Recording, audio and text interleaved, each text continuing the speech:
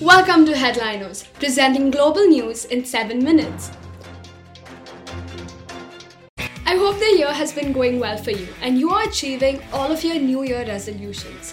Even though the year only started, plentiful events have taken place in our world that will leave your mouths dropped. Let's have a look at the first 15 days of January.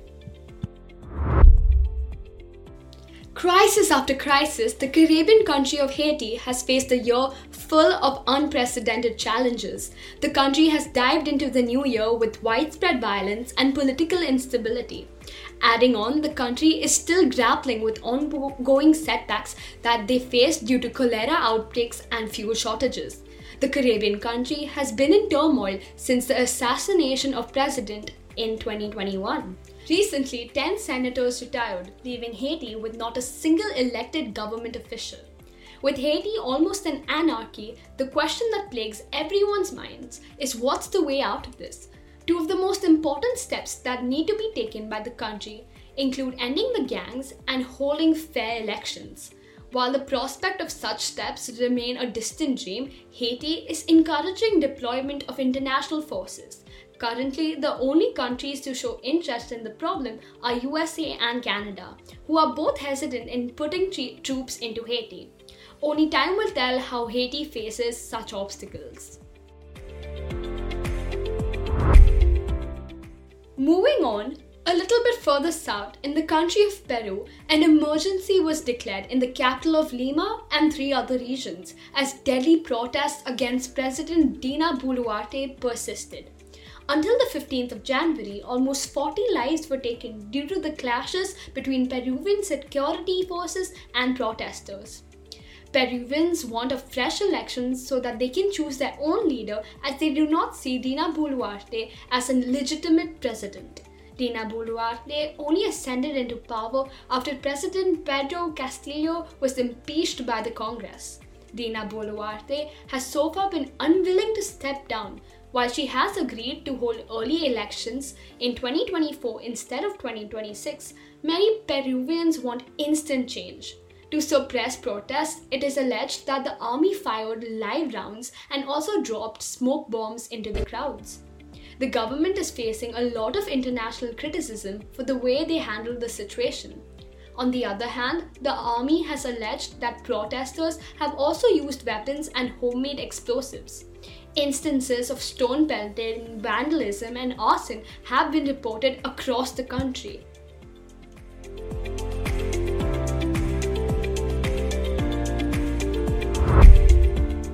On other international news, a country far from Peru, but a country also protesting against the government, is Iran.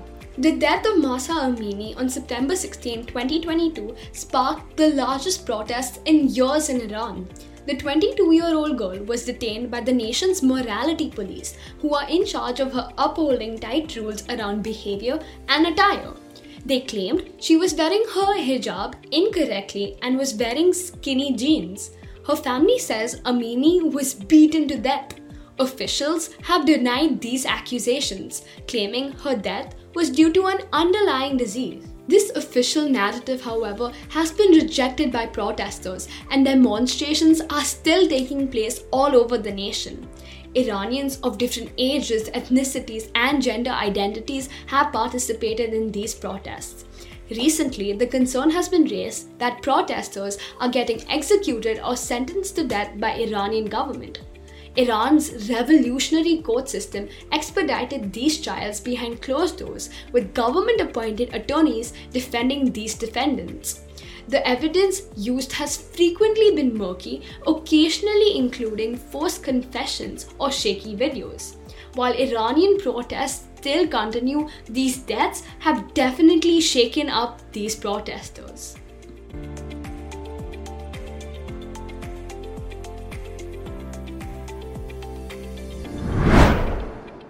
Moving on from the humanitarian news, let's have a quick look at the world of sports. Damar Hamlin, Buffalo Bills safety, experienced a cardiac arrest after making a tackle during a pivotal game against the Cincinnati Bengals. Hamlin received prompt medical assistance from the team, independent medical staff, and local paramedics. After the accident, the NFL had announced that the Bills-Cincinnati Bengals football game had been postponed. Hamlin required CPR while on the field for several minutes before being transported in an ambulance to the University of Cincinnati Medical Center. This incident brought light to a growing concern over violence and injuries in American football players. Hamlin has received well wishes from around the world, and we wish him a speedy recovery.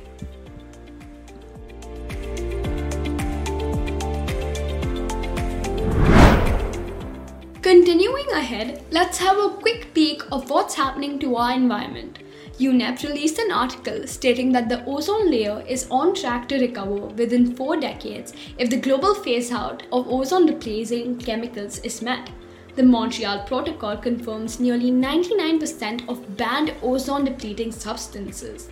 The Montreal Protocol is an international treaty designed to protect the ozone layer by phasing out the production of numerous substances that are responsible for ozone depletion.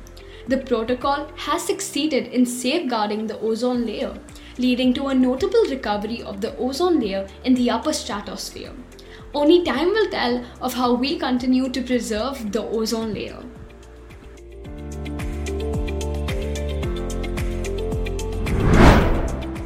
Moving on to other international news, on the 10th of January, Prince Harry's book Spare was released. Let's have a look at all the mixed reviews this book received. The memoir sold 1.4 million copies and became UK's fastest selling non-fiction book ever. There were a lot of controversial takeaways from the book. Let's first have a look at the book's title, Spare. Harry claims that King Charles is not too fond of him and he has always regarded him as a spare. An heir and a spare, to be more specific. The book highlights that Harry allegedly killed 25 Taliban militants, and what makes matters worse is that he referred to them as chess pieces. Taliban reader tweeted, "Mr. Harry, the ones you killed were not chess pieces. They were humans. They had families who were waiting for them to return. Our innocent people were chess pieces to your soldiers, military, and political leaders. Still, you were defeated in the game of white and black square." Harry faced a lot of backlash for such a comment, to which he responded, "You can't hurt people if you see them as people."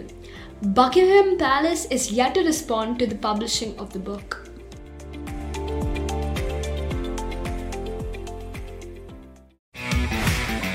And that's a wrap for the first 15 days of January.